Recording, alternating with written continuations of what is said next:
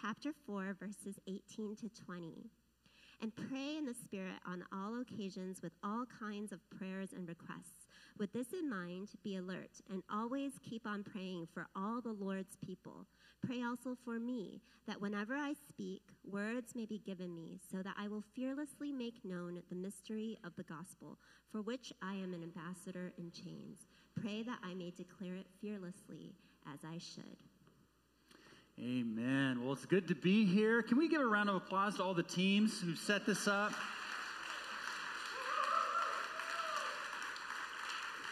I mean, it was pretty amazing coming in today. You know, new space, you don't know how it's going to look, all these different, things you got to figure out. And I got to tell you, I just saw smile after smile after smile, which means either our teams are really good at faking it. No. One of our values is to be authentic. It's just incredible. I mean, we didn't know where this or that went and all that sort of stuff. It's our first week, but just lots of joy. It's a real gift to be here. We're really thankful to those who are here letting us take this space for the foreseeable future. Thank you for all that you do. We really want to be, as I can say this to the church family here, we want to be tenants here that leave the place better than it was when we came here. We want to we really see our time here, not just for us. In fact, it's not just for us in a lot of big ways. We want to be here ultimately for the community, but that also starts with the physical place and the people he's placed us here among. So if we could find ways to just be a blessing and encouragement to the Computer History Museum staff, we're just really grateful to them and want to be here to just be a joy and delight to them as well. The next few weeks are definitely going to be a little bit more pardon our dust type of a feel. It's kind of funny to say that because it feels like the team has done such a great job, that it doesn't feel so much like that right here at least. The kids' room is getting ready to get transformed a bit. I'm really excited. We're bringing in a ping pong table. We're bringing in a foosball table, which is so exciting because it means for some of our older kids especially, let alone the youth, they're going to have a space that's not just kind of getting by as it has been for us in the past, but a space that can really be theirs. They can look forward to dragging, hopefully, their parents alongside as they go to church. That's the goal. Well, if you're new, welcome. You picked a great day to join us. This is really a special time in the life of the church. We're glad you could jump in and join us. Hey, take full advantage of the pizza today, the volunteer team huddles. You can just come, get some free pizza, and just check things out. No strings attached. But more than that, get a chance to start getting to know folks. It's just an easy entry bar for you. Well, I was thinking about what we could focus today on. This time in which we start here in this new space, this new season. And I was thinking, okay, we got next week to celebrate our birthday. We got a few weeks out to celebrate and really kind of gear up for the mission of a hard launch, so to speak. But I was thinking about today, what could today be our focus? And what I felt led to was to focus in on prayer. We have said from the very beginning, going back to the living room days of Current, that unless the Lord builds the house, the builders labor in vain. Psalm 127, verse 1. Unless the Lord builds a house, unless the Lord builds his church, all of this is for nothing. It matters not. We are really excited at the potential of this space. We're really excited about what it could mean as far as the growth of the community, as far as our impact and growth in the greater community beyond. But if God's not in it, it's all for nothing. And so today, what I thought we'd do on this occasion, put down a spiritual marker, especially focus in on prayer, our dependence on God, our trusting that it's he who builds his church. And here's what it seems to me is the deal with prayer. It's something that Christians can believe is fundamentally important, and yet at the same time, it's so easily neglected. But prayer is just so important. And here we are in seasons of transition, okay? As a church, we're kind of putting down a little stake, saying, hey, we want to make this day about the Lord and looking forward to make it about him, what we're about. But we're also in a season of transitions just kind of collectively as a society. We talked about this last week's message, navigating transitions. A lot of you are in transitions. Maybe you're new to your job. Maybe you're new to where you're living. Maybe you're new to the area. Maybe you're new to your kids in this grade, or you're new to being a grandparent, or whatever the case may be. And in the midst of all of this, we want to make prayer just such an important, it's important to understand why prayer matters so much. And I believe what this text helps us understand is it's far more important than we often tend to recognize.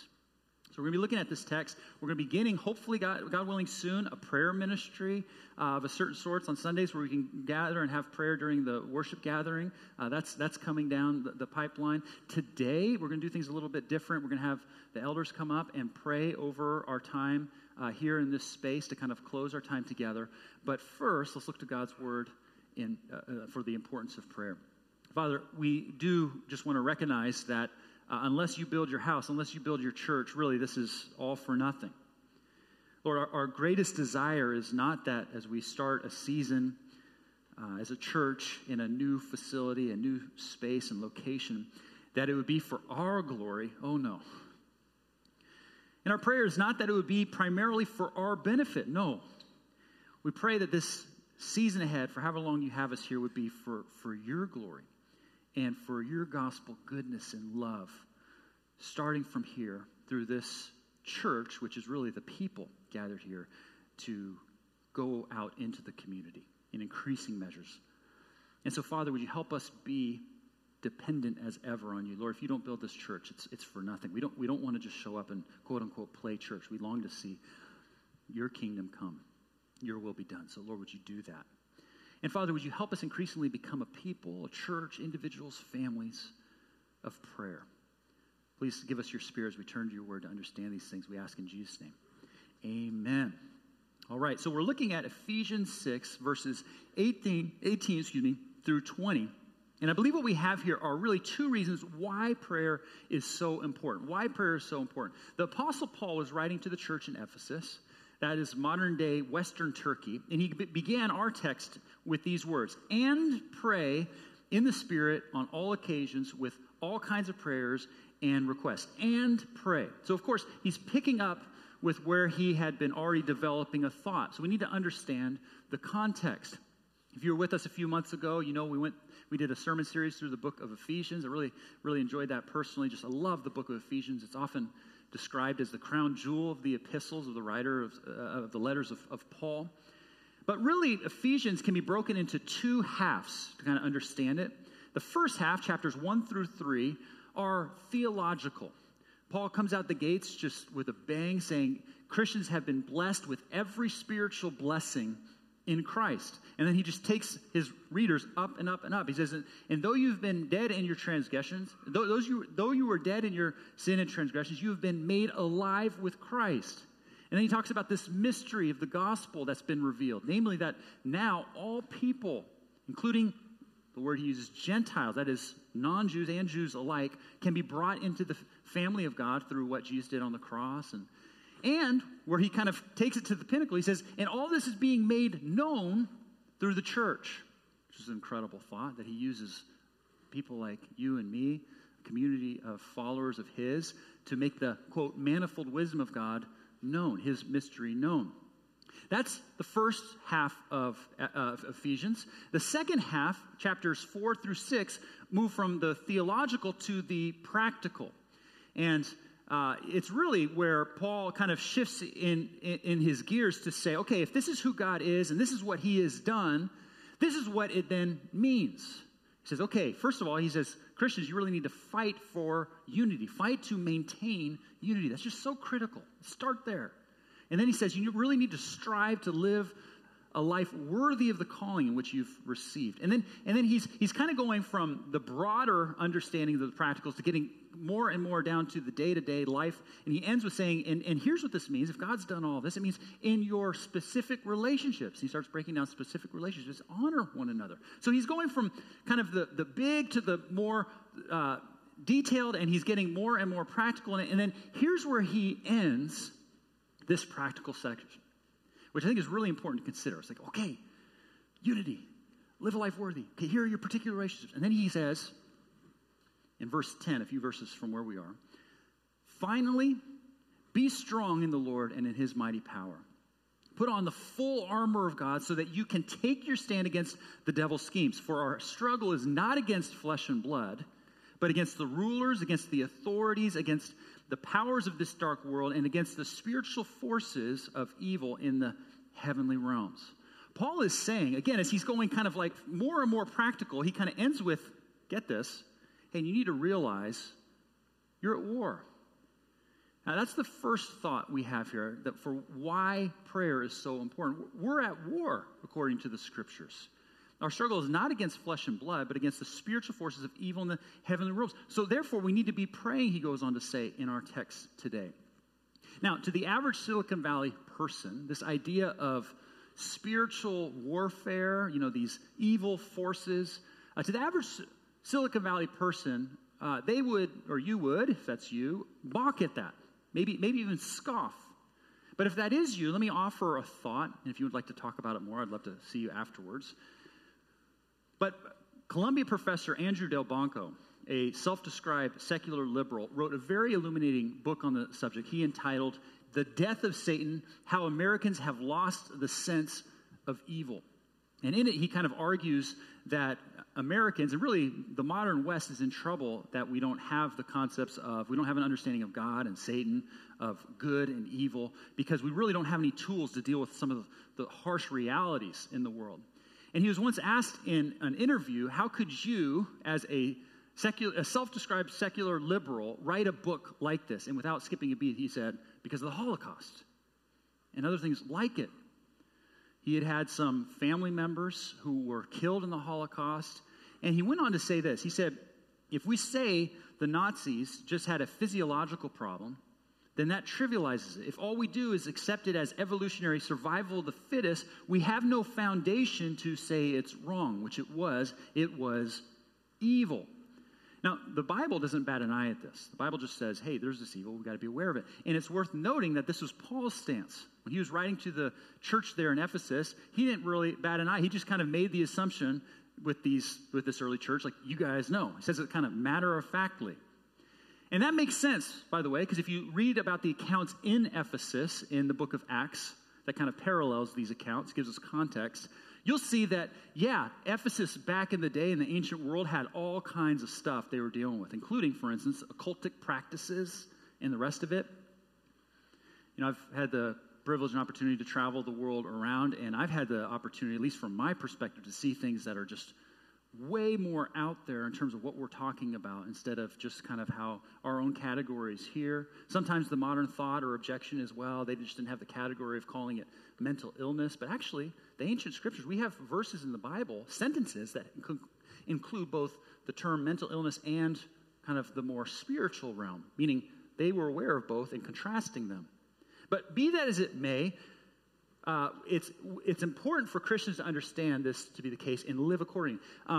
The author and thinker C.S. Lewis said at one point that Christians tend to, when it comes to kind of spiritual warfare and these sorts of things, tend to fall in one of two camps on the extremes.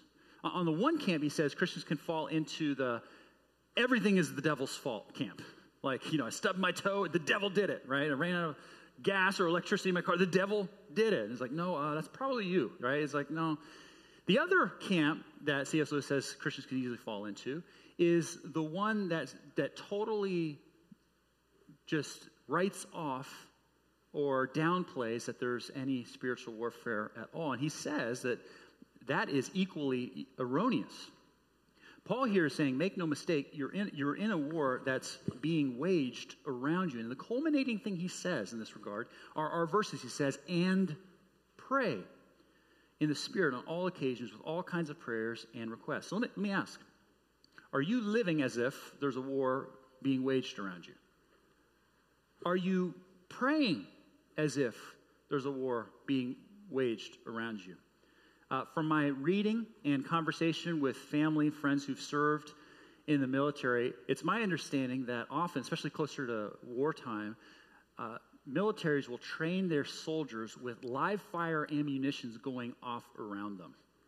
I remember the first time I heard that, I'm like, that's crazy. Like what? Like they'll run a gauntlet or kind of like do the course, and live bullets will be going over their heads. I'm like, those aren't like, blanks, just sound. No, those are real bullets. And I'm like, that's nuts. And that's the point.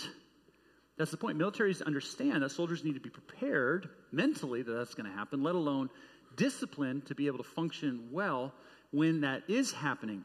There's been a number of battles throughout history. I can think of certain instances with World War II and the Vietnam War, others, of course, where there's been this dynamic where soldiers and subsequently their entire armies have been so cowed by the bullets that are flying over them that they have been completely paralyzed by it all, unable to do anything. And the interesting thing there is that actually is the most dangerous thing soldiers and therefore an army can do, because now you're in this position where you are extremely vulnerable, pinned down. Are you living as if there's a war being waged around you? Are you praying as if there's a war being waged around you? Because this kind of perspective is helpful for how we pray, wouldn't you say? Because if all we pray is, Lord, would you please bless this work presentation I have coming up? It's not a bad prayer. But if that's all we're praying, we're not seeing that there's this battle being waged around us. Think of it this way. The enemy behind whatever challenge or hardship that you might be praying about might be far greater or worse, scarier than you or I realize. But, and this is Paul's point, however great the enemy, God is greater. So therefore pray. Pray as if you're in war, because Paul says you are. Do you feel like your marriage is just hanging on? Do you feel like you are stuck and not a lot of sense of hope there? Pray. Pray that the Lord would be with you, help you through. Are the dynamics you're facing at work with coworkers or a boss, or maybe just the workload itself, overwhelming you, crushing you? Pray. Don't just double down your efforts. Ask the Lord to fight with and for you. Are your kids facing challenges that feel outside your control and you don't know what to do or how it'll turn out? Pray. We've got to pray as if we're in a war raging around us, because Paul says there is. And we need to not just be praying to the degree that we understand things to be. We need to be praying all the more with the understanding of what Paul is giving us in terms of context. It seems to me that over half the battle, perhaps, is just understanding that this is going on. Just being aware of these things. It may help us to actually pray. But it may also help to give us better perspective. For those of you who are married, have you ever gotten into an argument with your spouse and you're fighting about this, this, and this, only to later discover what you were really in disagreement about was that, and it wasn't really a big deal? I see a lot of smiles at that. A lot of people.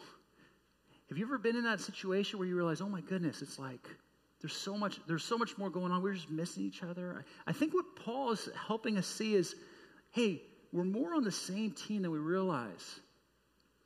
One of the greatest tactics, one of the two tactics that the evil one tries to take aim at, especially when it comes to relationships, we're told, is to create disunity and, lost a second thought. Disunity and division. At one point in the book of Ephesians earlier, he says, don't let the evil one take a foothold. Meaning, don't let the evil one drive a wedge in between you and others. And sometimes we just need to understand and have this realization that, oh my goodness, I might be believing a lie about that person. We might be more on the same team than I thought about, whether it's your marriage, whether it's other relationships in the church, whether it's other people out in the community. And so therefore, I can do what God calls me to do, and that is offer gospel love. That is forgiveness, give benefit of the doubt, give trust and grace. Prayer is vitally important because first, we're at war. Secondly, it's vitally important because the stakes are high, Paul helps us see. In other words, it's not just life and death. Paul says the stakes are greater than that because the stakes are concerning eternity. Here's what he says in verse 18. With this in mind, be alert and always keep on praying for all the Lord's people. Pray also for me that whenever I speak, words may be given to me so that I will fearlessly make known the mystery of the gospel for which I am an ambassador in chains. Pray that I may declare it fearlessly as I should. I mean, this is just incredible considering his circumstances. Paul, when he was writing the book of Ephesians, we know, and he tells us, was in prison. And he was in prison precisely for his faith in Jesus and for telling people about Jesus. That's why he was in prison. And yet, in this letter, he not only doesn't complain, he doesn't ask for prayer for deliverance. Instead, he says, pray that I will fearlessly make known the mystery of the gospel. Pray that I may declare it fearlessly. You know, this phrase in the original language, make known, is an interesting choice of words because it has the connotation underneath it of speaking freely about. So get this, Paul's not only asking for prayers not to be set free, but to freely speak about the mystery of the gospel. Okay, what is the mystery of the gospel? We've talked a little bit about this. He makes it clear in the rest of his letter. But it's this good news that anybody and everybody can now receive a right relationship with God through what Jesus Christ did on the cross and his death and then his resurrection to life. That if we receive him and what he's done for us by faith, any and every person can be brought into his eternal family. Jew, Gentile, rich, poor, you name it. Any and every person. That's the good news. And Paul is saying that's why prayer is so vitally important. The stakes are really high. They're higher than life and death, he says. They're about eternity. And so therefore we got to pray, because if there's anything the evil one would like to take aim at, it's at preventing people from hearing and receiving the good news of Jesus. I mean, Paul and the early church just blow me away. I mean, here he is, facing, for all he knows, execution for his faith in Jesus, and he's asking for prayer that he would make that faith known more freely. He's thinking about the guy he's literally chained to, no doubt. Used the way it worked back then. You were chained to, a soldier who kind of was on watch over you. He's praying. He's asking for prayer to make the gospel known to that guy. He was praying for the people who were visiting him at this time, many of whom, by the way, were Jewish leaders who were actively coming into his jail cell to kind of gloat and argue with him. He wanted to share the gospel with them. He was praying to speak fearlessly, no doubt, with the imperial court in mind when he would stand before Caesar. Think about that. I mean, that's where he would ultimately, lose his life, but not before sharing the gospel in the Roman world, which we know the history of that. It's pretty incredible. And then the early church. If you read the account in Acts chapter 4, it's a pretty incredible story. You can read it later, but when persecution first hit the church, they understood that they were going to be thrown in jail and that they were going to start losing their lives for the faith. When that first started to happen, the first thing they did was gather to pray, and what they pray about, but not for deliverance, not for protection, but that if that was the case, Lord, bring it on if it'll help more people know about Jesus. And we're told at the end of the count that the walls shook, and they understood that to be God kind of blessing them with showing that he was there in his presence. Yeah, that would make sense. It's the kind of prayer I imagine, the Lord would make it real clear that he's honored by. Prayer is vitally important because we're at war. The stakes are high. Okay, so what? What does this practically mean for us? What ought we do with this? A few practicals, and then we'll close our time in prayer.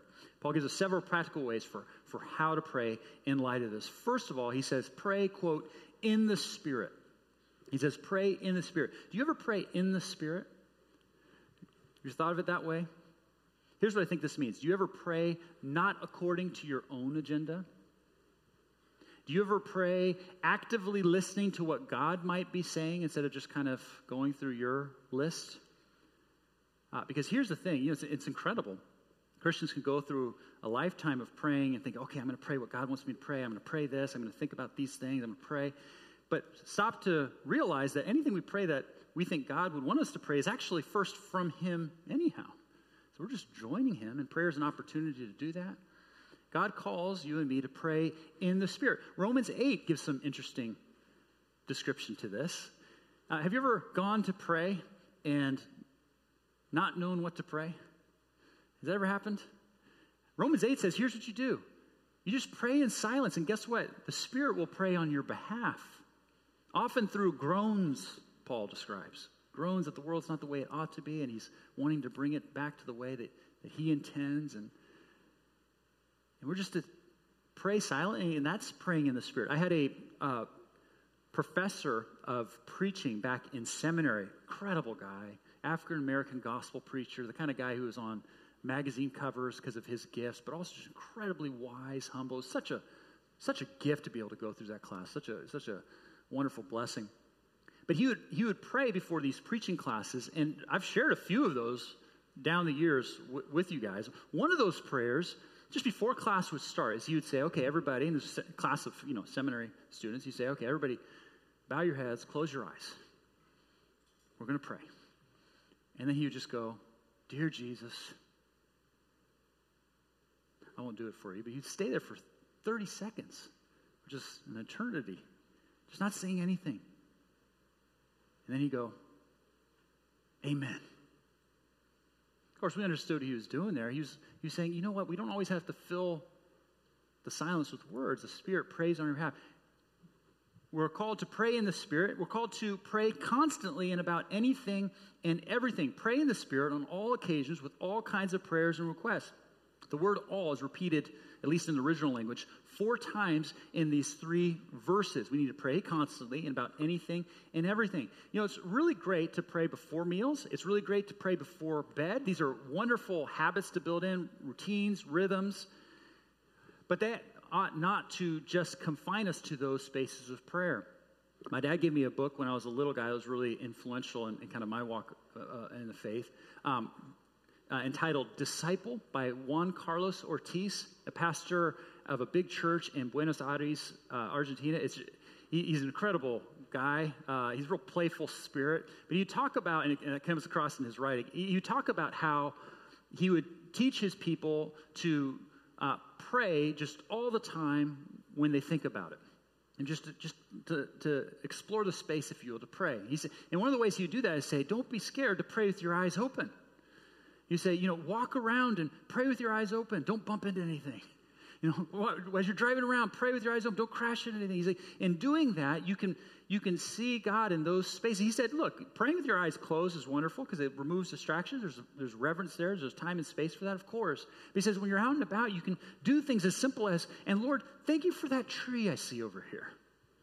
The beauty of it, how it brings life and oxygen to this world, how the light reflects off. And, he just goes on. And then he says, and when you're driving past your neighbor's house, praying for John and Jane and of that house and for them to know Jesus and for you to have an opportunity to be a loving presence in their life, whatever the case might be. We need to always be praying. And then he says, on all occasions. Last week we talked about navigating transitions. There's different occasions in life that kind of mark different seasons that we're moving into. Of course, we're celebrating one today, which is why we're focusing on prayer. But when you're going through a transition, can you put a little spiritual marker down of prayer? Say you're starting a new job, or you got shifted to a new desk in that new job. Whatever the case, when you're walking your kids or grandkids to school for the first time, could you pray with them to kind of put a little marker down? And then he says, and pray on with all kinds of prayers and requests. Look, we need not just pray for people to know Jesus, as Paul says, that you fearlessly make known the gospel. That's important. That can't be understated. But not at the expense of just praying anything, though. We're invited to pray anything and everything to the Lord.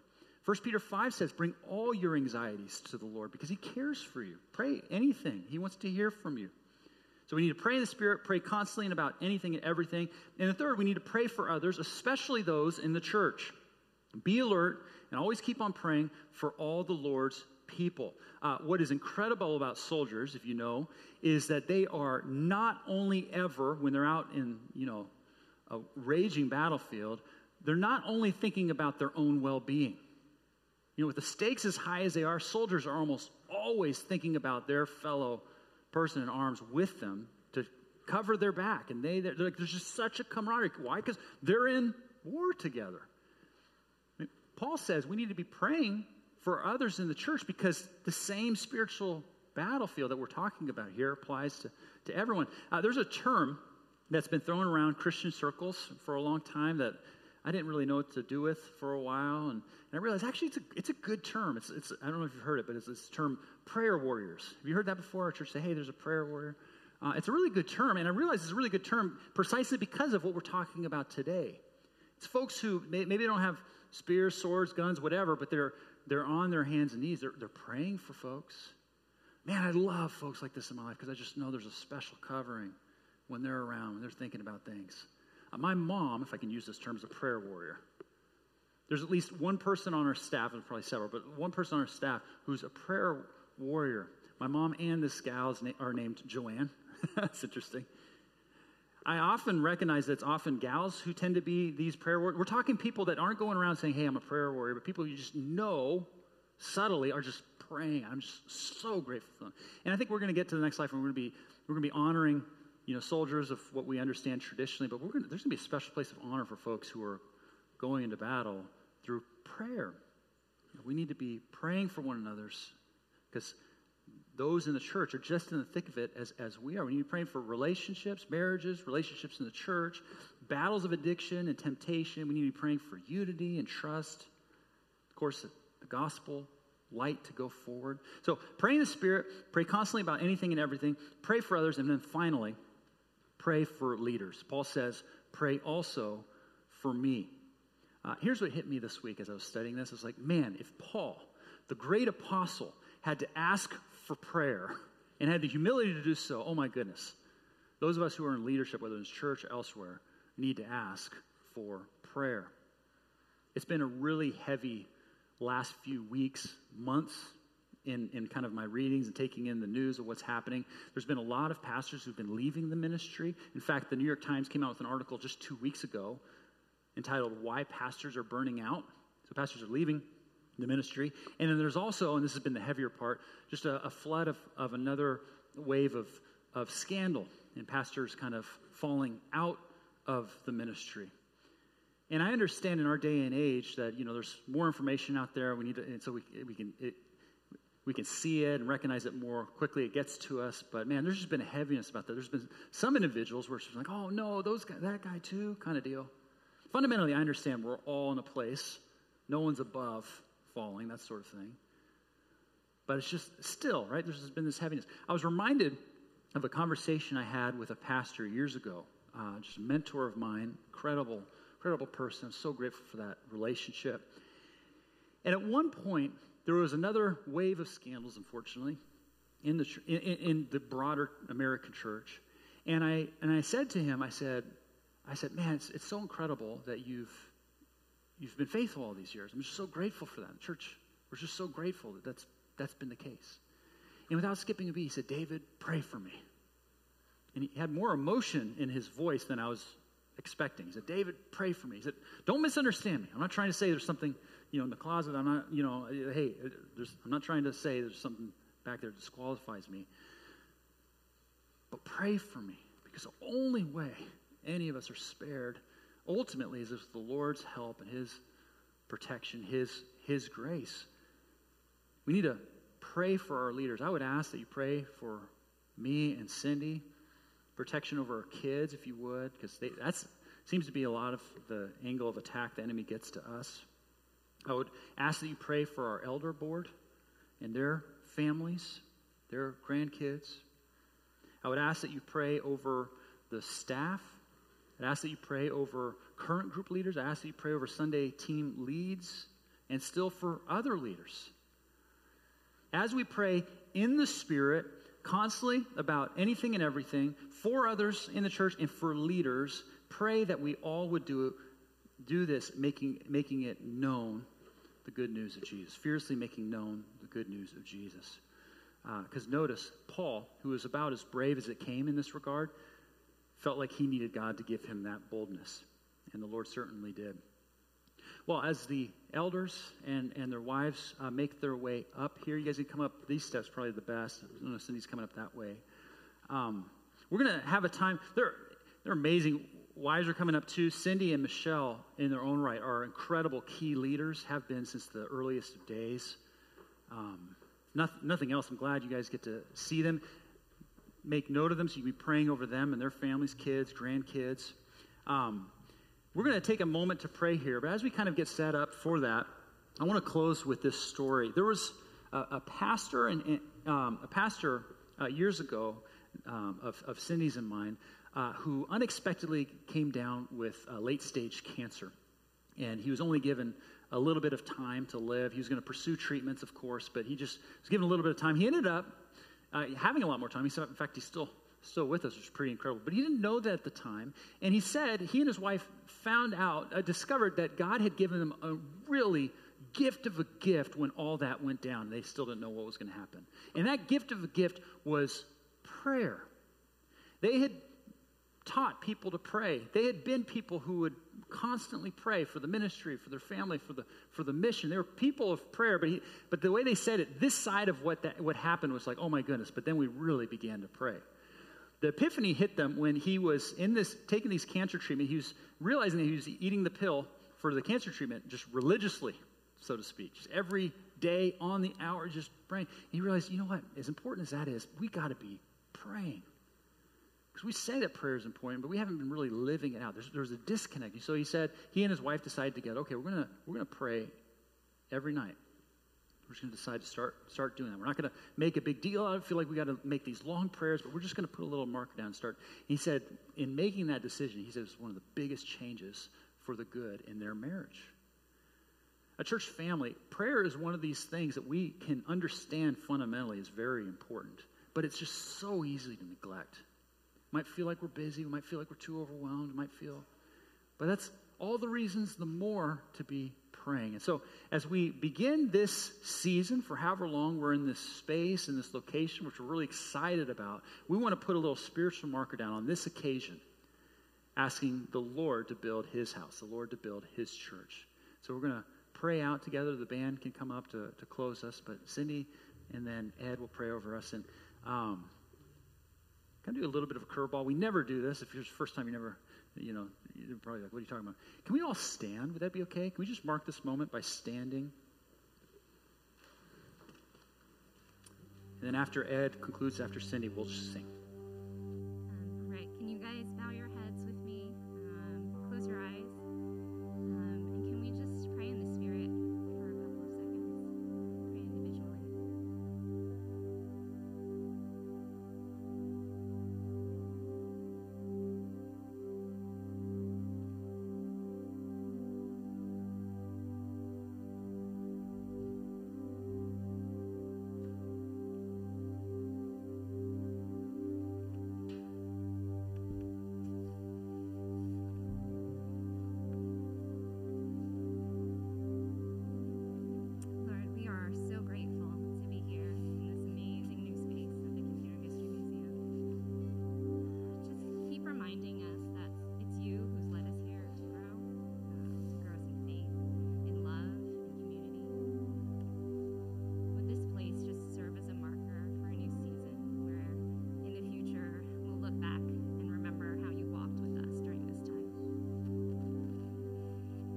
Lord, we know, as with any new season in a new place, there's a lot to be done. So would you stir our hearts? Would you give us willingness? Move our hearts to bring you our offerings, both big and small. Our time, our gifts, our energy, our skills, to make this a place where many would come to know you. And God, would there just be such an outpouring of generosity that we would say what the Israelites said to Moses, that the people are bringing more than enough for doing the work the Lord commanded to be done.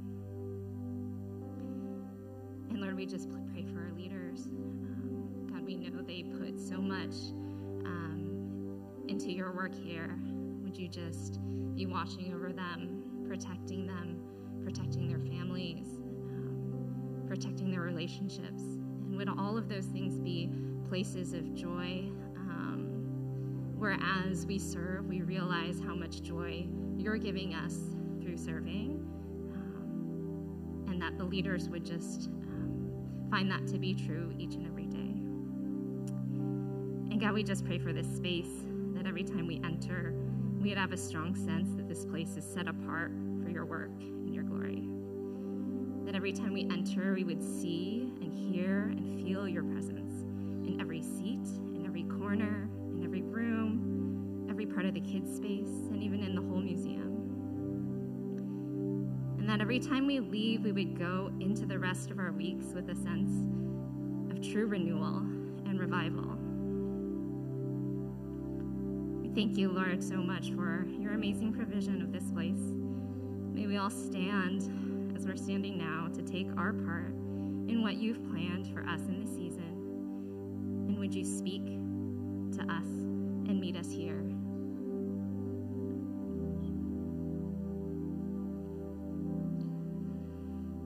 You may lift your heads and open your eyes, which is fine for right now. You've heard a lot this morning. You know that we as a church are growing. Our church is blended by all the individuals here. Our hearts are bound together. Our community in Mountain View is made up of all individuals. Some of you who are here, our hearts are bound together as a community. We are praying as a group, but do know that God prays and offers blessings to you individually. If you've ever been with me in a prayer session before, I come from a church background with benedictions, and I would love to offer a benediction to each one of you today individually, because God blesses you individually. The health of you protecting your own heart individually is going to protect our community and protect our church and help us to grow together. So I offer up this benediction from the Old Testament, from Numbers as best I can remember it. The Lord bless you and keep you. The Lord make his face shine upon you and be gracious unto you. May the Lord turn his face toward you and grant you peace. Amen.